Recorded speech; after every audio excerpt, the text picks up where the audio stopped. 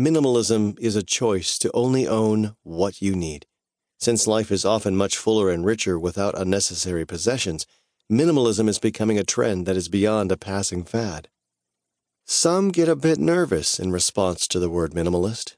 To these people, perhaps empty cupboards, barren walls, and destitution all spring to mind at the thought of this word. But you can do minimalism however works for you, and it often has nothing to do with scarcity. Questions to determine whether minimalism fits your life. In order to figure out whether this path is something you do well with, ask yourself the following questions. Do you clean too much? For those who feel as though they are always slaving away to keep their house in working order, minimalism can be a godsend. Owning less can help minimize this necessity.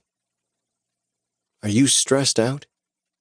If you are one of the many Americans who have an overabundance of stress going on, minimalism can help make your space a better place for relaxation and rest.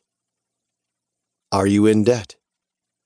Owning fewer things is a good way to have fewer payments on items you need to pay off. Do you want more time?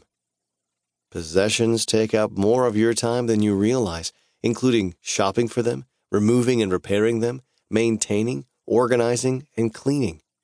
Getting rid of them can give you some of your personal time back to you and the things you truly enjoy.